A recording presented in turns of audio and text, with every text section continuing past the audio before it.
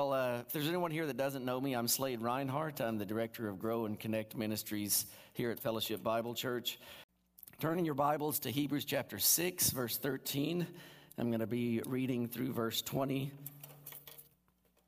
Hebrews 6:13. You can either follow along in your own Bible or it'll also be on the screen here in just a second. All right, Hebrews 6:13 to 20. For when God made a promise to Abraham, since he had no one greater by whom to swear, he swore by himself, saying, "Surely I will bless you and multiply you." For people swear by something. I skipped a verse, didn't I? And thus Abraham, having patiently waited, obtained the promise. For people swear by something greater than themselves, and in all their disputes an oath is final for confirmation. So when God desired to show more convincingly to the heirs of the promise the unchangeable character of his purpose, he guaranteed it with an oath, so that by two unchangeable things, in which it is impossible for God to lie, we who have fled for refuge might have strong encouragement to hold fast to the hope set before us. We have this as a sure and steadfast anchor of the soul, a hope that enters into the inner place behind the curtain, where Jesus has gone as a forerunner on our behalf, having become a high priest forever after the order of Melchizedek. Amen. Well, to set the stage for this, I want to tell you a brief story. And by the way, I'll get into this in just a second, but I realized once I started this that the last time I preached, my opening story also involved a voyage on sea and a ship getting stuck in ice, but that won't always be the case. It just so happened this one was very apt for the passage that we just read. So the picture you see on the screen is British explorer Henry Hudson, and he led a number of successful voyages in exploring different parts of the world. And in 1610, he led a ship called Discovery to the frozen waters of Canada in an attempt to find a new route to Asia from Great Britain. Well, the explorers did succeed in locating Hudson Bay, which, of course, it wasn't Hudson Bay at the time. It's later named Hudson Bay in Hudson's honor. They did succeed in locating that bay, but their ship became stuck in ice. So this is where we get the allusion to 2 weeks ago, 3 weeks ago, whatever it was. The ship became stuck in ice, which forced them to spend a very treacherous winter on land, because obviously if it's cold enough for the bay to freeze, you know it's a pretty cold winter. Brad Wooden knows all about those. Where's Brad? Brad, you ever walk on frozen water? It's good. Okay. Well, of course, the winter was very difficult. Supplies were running short. They had to ration food, that kind of thing. And so by the time the ice melted and they were able to get back on their ship and continue the voyage, it was now 1611. They'd waited several months, of course, for everything to thaw out.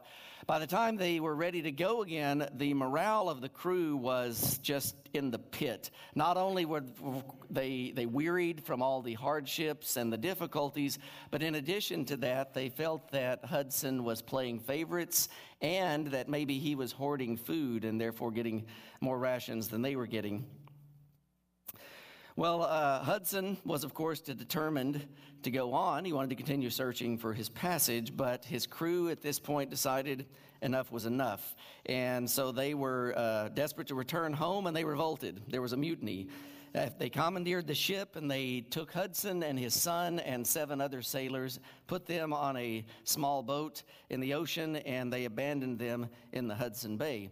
And Hudson and these men were actually never seen again. But the point of the story is this.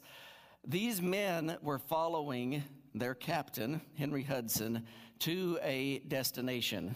They were thinking he was going to lead them to find a passage to India from Great Britain. And over time, because of the hardships that they faced, because of the difficulties, and of course, because of some of his questionable decisions, they lost their trust in him. And so they ultimately decided, it would be better to abandon this captain, because I don't think he's going to get us to our destination, and go back to what we know, go back home. Well, that is exactly the case that the book of Hebrews is talking about in this passage specifically. It is talking about people who are, because of difficulties, because of trials, because of doubts, being tempted to abandon their captain, Jesus Christ, and return to what was familiar, in their case, Judaism.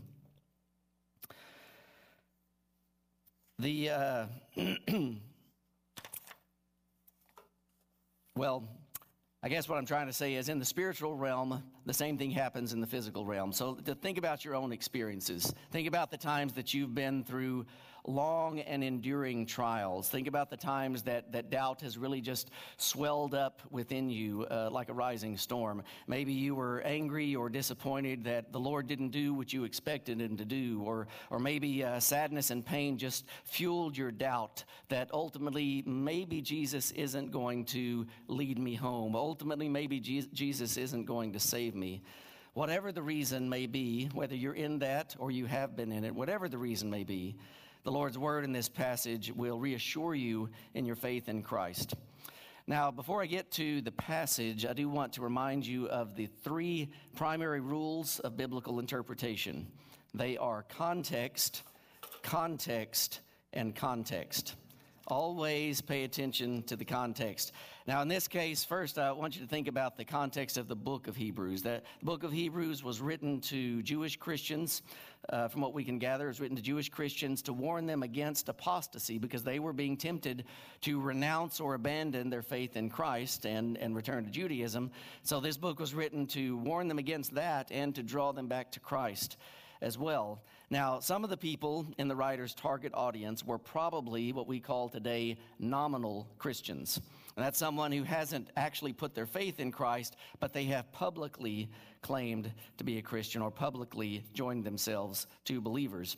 John MacArthur describes these people as intellectually convinced, but spiritually uncommitted. Someone whose faith is just something that's on their lips, but not truly in their heart. Now, both the nominal Christians and the sincere Christians were facing persecution and hostility from their fellow Jews because, as you know, by and large, Jews rejected Jesus as Messiah, and so they absolutely hated to see fellow Jews embrace Jesus as Messiah, so they would ostracize them and alienate them and persecute them wherever they could. So they were tempted to go back to Judaism, either out of a desire to make things easier. Well, at least my brother Jews will not be persecuting me anymore. Or they were tempted to go back to Judaism out of a doubt that Christ truly is going to save us. Christ truly is going to deliver us. So that is the book context. And now I'll just say a few words about the immediate context. Now, as you'll notice in verse 13, it begins with the word for. So he's giving a reason. He's saying, this is the reason for what I just said. So the previous paragraph ended this way. And we desire each one of you to show the same earnestness, to have the full assurance of hope until the end, so that you may not be sluggish, but imitators of those who through faith and patience inherit the promises. He wants the readers to have the full assurance of hope until the end. He's urging them to persevere in their faith in Christ. And that sentence ended referring to those who through faith and patience obtained the promises. So today's passage begins with an example of someone who inherited the promises through faith and patience. And the overall thrust of this paragraph is to give us reason or motivation to persevere in trusting Christ. Now, as I mentioned before, hard times do the same things to us that they did to first century believers. They push us toward doubting the Lord. They push us to drift away from him. So you and I need to hear this word to persevere just as much as they did. So let's get back to verses 13 to 20. The writer, and by the way, we don't know who the writer of Hebrews was, so that's why you'll hear me just refer to the writer very often instead of a name. The writer of Hebrews gives us 3 reasons to persevere in our faith in Christ, 3 reasons to keep on trusting in the Lord. The first reason is this: God kept his promise to Abraham. God kept his promise to Abraham. When you're trying to prove someone's trustworthiness, one of the things you will do is give an example of how they showed themselves to be trustworthy in the past. And that's exactly what the Spirit of God does. Remember that the previous passage, excuse me, ended by saying, be imitators of those who through faith and patience obtain the promise. So now the Spirit's going to say, let me give you an example of where that happened, not only to imitate him, but to show you, yes, God is indeed trustworthy. Now, as you know, Abraham was the father of the Jewish people, both ethnically and religiously. And Romans 4 tells us that Abraham is the father of everyone who believes, everyone who puts their faith in the Lord Jesus Christ. So Abraham is a perfect example for both Jews and Gentiles to show God's faithfulness. Look with me again at verses 13 to 15. For when God made a promise to Abraham, since he had no one greater by whom to swear, he swore by himself, saying, surely I will bless you and multiply you. And thus Abraham, having patiently waited, obtained the promise. God made a promise to Abraham, and Abraham obtained the promise through patience. What was this promise? Well, he quotes it, surely I will bless you and multiply you. In fact, more literally, and I think the King James Version may put it this way, more literally it says, surely blessing I will bless you, and multiplying I will multiply you. Now that was a Hebrew way of emphasizing the verb. So it's almost like he was saying, surely I will superabundantly bless you, and I will superabundantly multiply you. Multiply you. And then we have this very odd statement that God swore by himself. God swore by himself when he made this promise. He swore that he would fulfill it. Why? Why did God swear by himself? Well, verse 13 partly answers that. At least it tells us why it was by himself that he swore and not by Zeus or someone else. It says that he had no one greater by whom to swear. So therefore he had to swear by himself. As it says in verse 16, people swear by something greater than themselves. And God had no one greater, therefore he could only swear by himself. There is no one greater than God. And in fact, that statement alone, by the way, not even considering the rest of this passage, which is only going to add strength to it, but that statement alone assures us that God will fulfill his promise. Because since there is no one greater than God, that means no one can thwart or hinder or stop God from fulfilling his plans and accomplishing his purposes. Since there's no one greater than God, there is no one who can stop him from fulfilling his promise. And praise God for that. Praise God that he cannot be hindered. Praise God that his plan is not thrown off by our unfaithfulness, our sin, our failures. It's not thrown off by the opposition of the world, the flesh, or the devil. God's promise will be fulfilled because there is no one greater than God. No one can threaten him or stop him from doing what he chooses to do. So God swore by himself because he's the greatest being that there is, but that still doesn't answer the question, why did God swear in the first place? Well, let's think about this. Why do people swear an oath?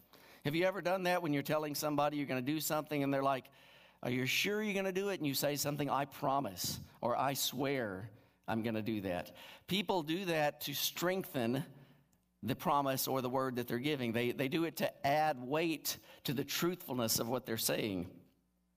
As you know, whenever you're testifying in a court of law, you swear an oath that you're going to say the truth, the whole truth, and nothing but the truth. And when people swear by something greater than themselves, of course, in our country, we say what? So help me God, right? I swear by God, in essence, is what we're saying.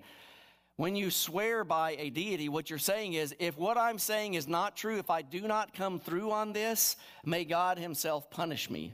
That's what someone's saying when they're swearing by something greater than themselves. So what was God saying when he said, I swear by myself?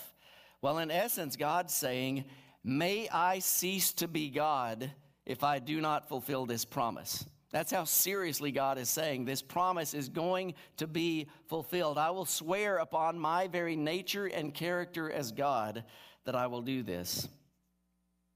He was telling Abraham that his promise was doubly certain, doubly sure. Now, verse 13 is referring to what happened in Genesis 22. There, Abraham, as you know, was told by God to sacrifice his son Isaac as a burnt offering to the Lord. So Abraham, in sorrowful obedience, took his son up on a mountain, and he prepared the wood for a fire, and he tied Isaac's hands and feet, and then raised a knife to cut his throat and kill him and offer him as a burnt offering to the Lord. And then the angel of the Lord intervened and stopped him. And then the Lord provided a ram in the place of Isaac, in essence saying, kill this beast instead of Isaac. So he was killed in substitute, a beautiful foreshadowing, of course, of what Christ did for us. But after that happened, so Abraham was just about to kill Isaac. The angel of the Lord stopped him. The ram came. Abraham sacrificed the ram instead. And then this happened. Pardon me. Look at verses 15 through 18 of Genesis 22. It'll be on the screen as well. And the angel of the Lord called to Abraham a second time from heaven and said, by myself I have sworn, declares the Lord, because you have done this and have not withheld your son, your only son, I will surely bless you, and I will surely multiply your offspring as the stars of heaven and as the sand that is on the seashore. And your offspring shall possess the gate of his enemies, and in your offspring shall all the nations of the earth be blessed, because you have obeyed my voice. God said, by myself I have sworn, I will surely bless and I will surely multiply you. That's why it says in Hebrews that God swore by himself. God didn't simply tell Abraham, I will do this. He said, I swear I will do this. Upon my character and nature and existence as God, I will do this. As surely as he is God, he will fulfill his promise. And God did keep his promise to Abraham. It didn't happen immediately. It did say that Abraham patiently waited. The promise first given to Abraham that he would have offspring was 25 years in fulfillment before his son Isaac was born. So Abraham did have to wait and wait and wait. But he did obtain the promise. And remember that in verse 12 it says we should be imitators of those who inherited the promise through faith and patience. In other words, not only is Abraham an example of God's trustworthiness, but Abraham is an example of what we go through. Hard times, difficult times, something we're looking forward to. There is a waiting period before God fulfills it. It comes after a long period of waiting. Now, this isn't saying that Abraham earned the promise because he waited. God's not saying, well, if you can wait just a little bit longer, then I'll give it to you. But it is telling us that patience is involved because the promise is not fulfilled immediately. That is God building our faith and our trust in him. These first century believers were wearied by the hostility and persecution they experienced, and they were ready to be done with it. God, please end this. How many of you are ready to be done with this pandemic? God, please end this. Just sweep it away. Take it away. But they had to wait. And the Spirit is telling them the fulfillment of God's promises requires patience on our part, because God is going to do things in his time, not in ours. And just as God kept his promise to Abraham, the Spirit is saying he will keep his promise to you, first century Jewish believers, and he will keep his promise to you, 21st century believers. Abraham was blessed with a child. He did become the father of multitudes, and in him all the families of the earth have been blessed, because ultimately this promise was fulfilled in the offspring of Abraham named Jesus of Nazareth. He was physically a descendant of Abraham, and he accomplished the work of redemption for the whole world. God kept his promise to Abraham, so we can trust that God will keep his promise to us. Persevere in trusting Christ, because God kept his promise to Abraham and showed himself trustworthy. The text then gives us a second reason to persevere in our trust in Christ. God swore to keep his promise to us. Now, I realize this sounds a lot like the first reason, but the difference is that these next three verses focus more on God's oath, and they kind of press more personally. So it's like he takes his focus off of Abraham and goes to us. So look again with me at verses 16 through 18. For people swear by something greater than themselves, and in all their disputes an oath is final for confirmation. So, when God desired to show more convincingly to the heirs of the promise the unchangeable character of his purpose, he guaranteed it with an oath. So that by two unchangeable things in which it is impossible for God to lie, we who have fled for refuge might have strong encouragement to hold fast to the hope set before us. I mentioned verse 16 earlier. It tells us about the nature of an oath and also the reason for an oath. As I said before, an oath is sworn by something greater than the one swearing. We were already reminded that nothing and no one is greater than God, and that's why he swore by himself. But then it adds this reason that I talked about earlier, that the reason for an oath in the first place is to add final confirmation to what is said. Since that is true, since an oath is final confirmation of a statement, God guaranteed his promise with an oath. Now, the reason is given in this beautiful sentence that follows, or half sentence. You know how the New Testament has really long sentences. But those last several phrases that he gave, he's saying this is the reason God swore that oath, okay? He wanted to give you final confirmation, but why did he want to give us final confirmation? Well, here's why. And in brief, the reason is that God swore an oath to show the character of his purpose, but the Spirit added some wonderful and very important words to that concise answer. First of all, it says that God desired to show more convincingly. So God's promise, because of his character as God, God's promise should be enough to assure us, right? If God just said, I'm going to do this, that should be enough. But out of God's concern for us, out of God's tenderness and gentleness toward us, he desired for us to be assured even more convincingly. And so he added this oath.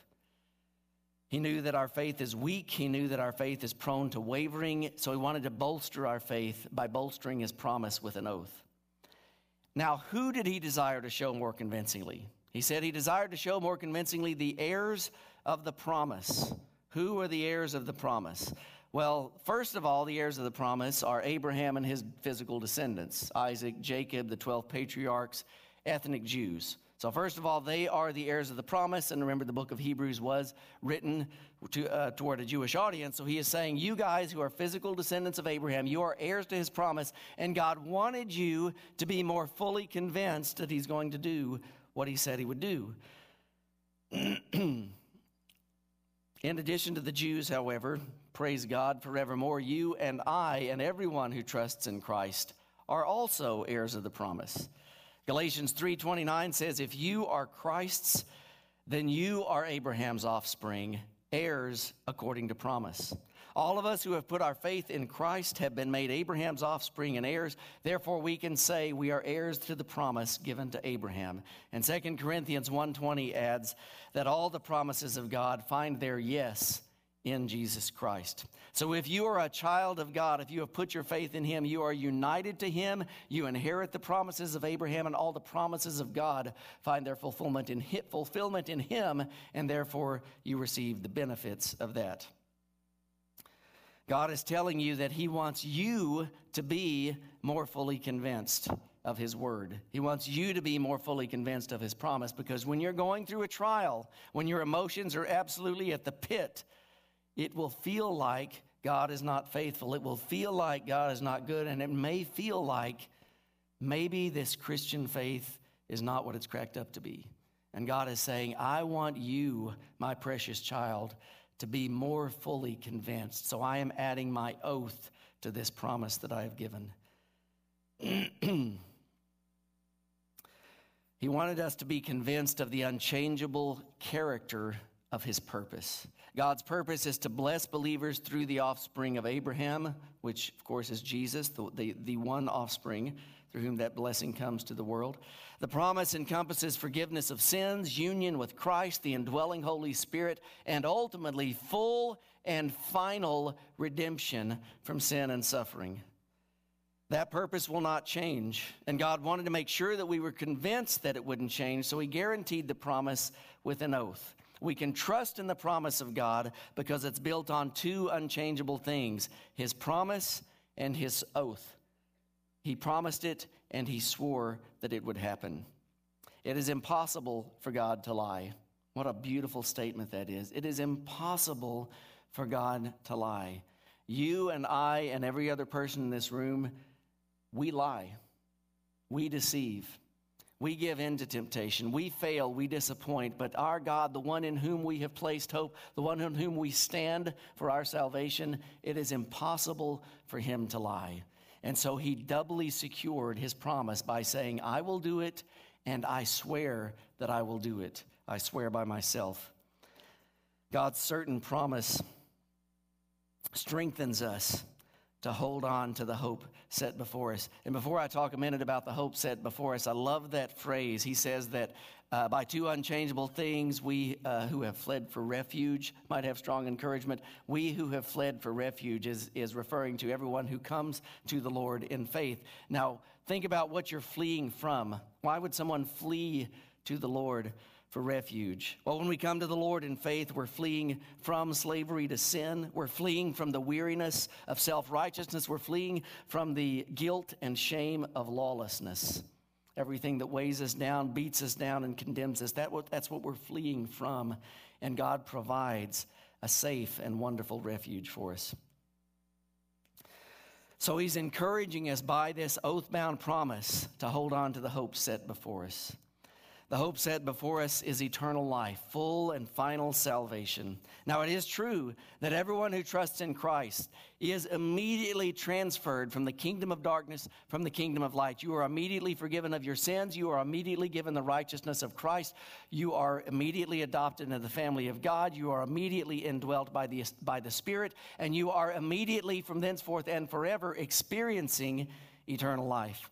But what I'm talking about is the level of eternal life we're going to experience in the next life.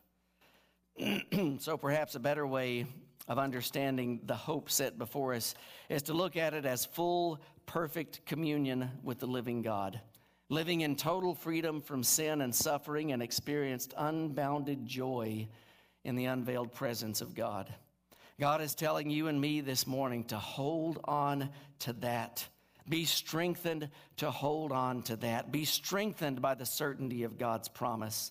Don't let fear or doubt or weariness draw you away from Christ. Stand on the certain promise of God and persevere in trusting Christ. You may think about turning back, but the Spirit of God is telling you today that you will reach your destination. If you are a child of God, He is going to bring you finally to the end, to a safe harbor forever. God's promise and His oath strengthen us to persevere in our faith in Christ. Because we know that we will be brought to full and final salvation, full and final deliverance, it encourages us, it motivates us to continue on. Think about this. When you were learning to ride a bicycle, you fell. You hurt your knee. You got frustrated. You cried. But you kept going because you knew that eventually you would get there. Eventually, you were going to be able to ride a bicycle.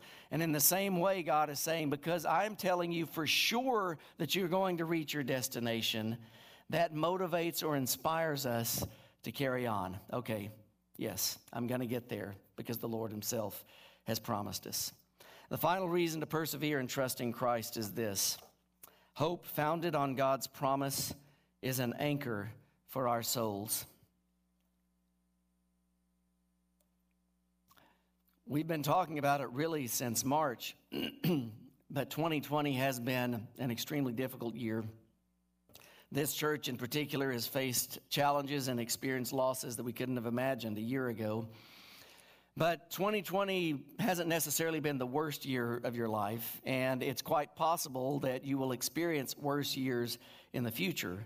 As followers of Jesus, we know that it is His work that saves us. But when you receive a shock to your soul, when your world is turned upside down, you're tempted to waver in that trust. You're tempted to think that perhaps God is not good, or that God does not have your best interest in mind, or that God is not sufficient to meet the problems at hand. When you experience death or divorce or disease, it can feel like Jesus isn't really coming through for you. But your Father in heaven is telling you to keep trusting.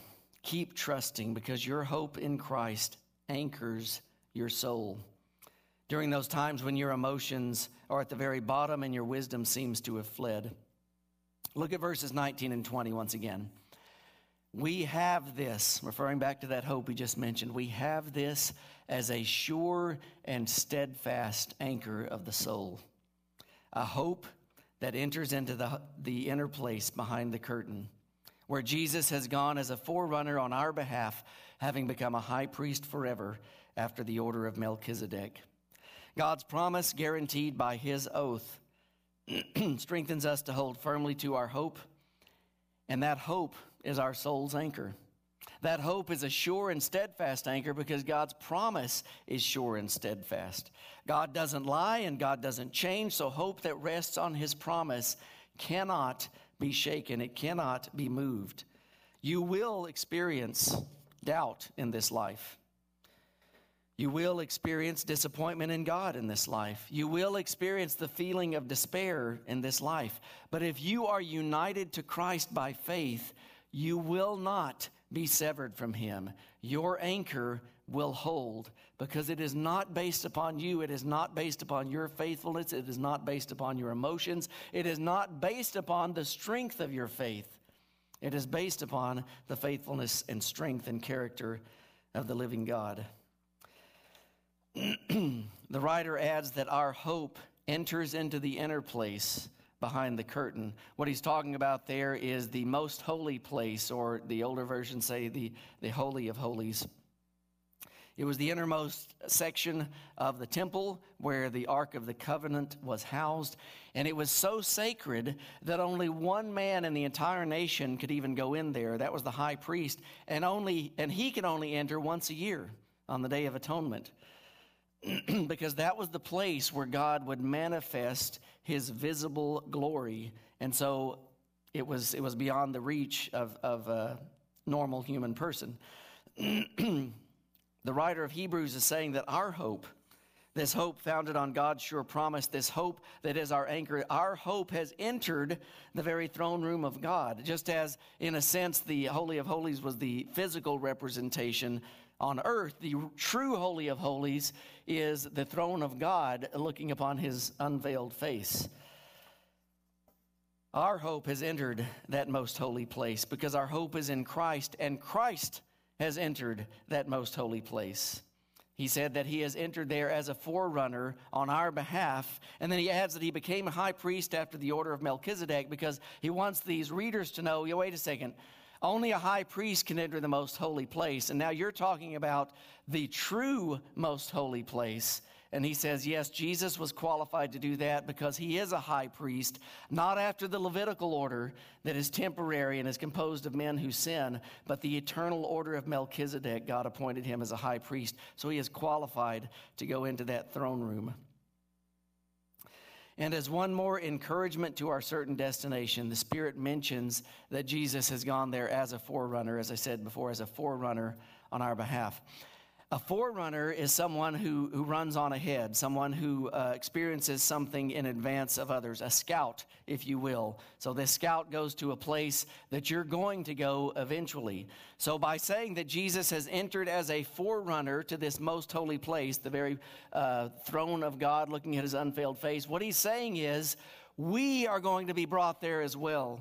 So our hope is not only on the promise of God, but our hope is also on this great high priest to whom we are now united, who has actually gone to the very throne room of God because he is perfect and holy and qualified for that.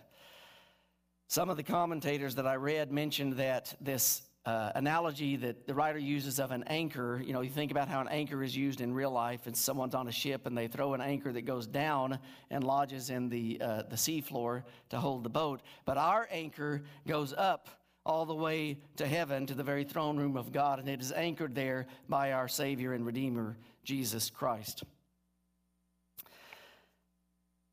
The main thing that I want to get across to you, I think the thrust of this passage, what God is saying to us is hold on to Jesus because God's promise is certain. Hold on to Jesus because God's promise is certain. Everyone who has trusted in Christ, his perfect life, his atoning death, his victorious resurrection, everyone who has trusted in Christ will obtain the promise. They will experience full and final salvation. They will one day look at God's unveiled face and be perfectly united to him. We will have full shalom, peace, wellness, security, wholeness, and happiness. It's a God-sworn promise that you can build your life on. Before I close, I do want to touch on this. How?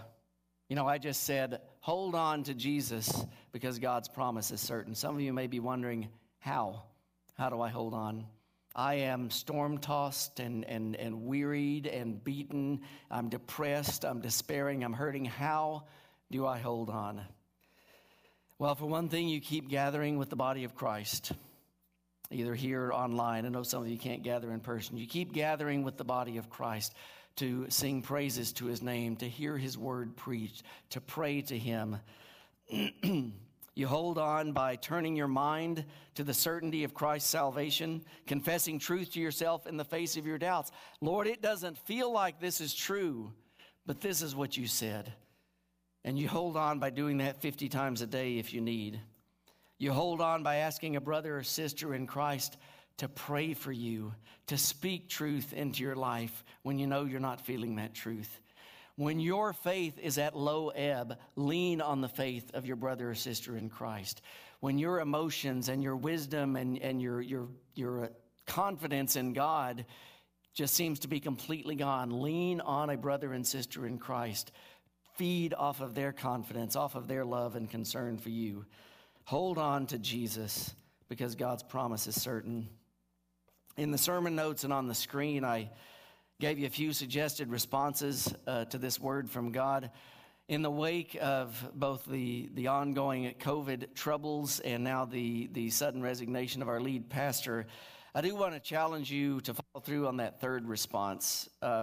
Reach out to another believer that's part of FBC and encourage them with the certainty of God's promise. And not in a condescending way, not in a superior way. Don't just flippantly toss a verse at them, but offer to pray with them and just gently and lovingly remind them that God is in control, that God is still on the throne, that his promise is still sure. I've been in a few meetings with the elders this past week, and on more than one occasion, an elder has interrupted the conversation to say something like that, to re-strengthen us in our faith in Christ, to refocus our gaze on our Lord and Savior, because that's where our hope comes from. So if you've been strengthened by today's message, ask the Spirit to help you do that this week. Now, I'm going to close in prayer in just a moment, and as I do that, if the prayer team would come forward, as we do every week, there'll be people up here at the front that'll be available to pray with you. Again, if you're still just trying to process all that's gone on this past week, if you're hurting, grieving, confused, angry, sad, whatever, we would love to pray with you and encourage you any way we could. Let's go to the Lord. Gracious God, you are our Father. And we don't deserve that, Lord, but out of your great love, you have adopted us into your family through your Son. And now you care for us as a beloved child. Not just similar to the way earthly fathers do, but far, far better, because you are a perfect Father, always loving, always true, always faithful. God, I ask for your mercy and grace on all those who are gathered with us this morning, either in person or online. I pray that you would strengthen them in their faith in you. And Lord, if they're going through a hard time, I pray that you would remind them of the certainty of your promise. You are the rock on which we stand. Help us to persevere in trusting you when we don't feel like it, when it doesn't seem to have any effect, to continue trusting in your oath-bound promise. Thank you, Lord, for the gathering of your body. Thank you for the presence of your Spirit. Thank you for your faithful love. I pray for a special measure of grace on all of these believers today. In your holy name, amen.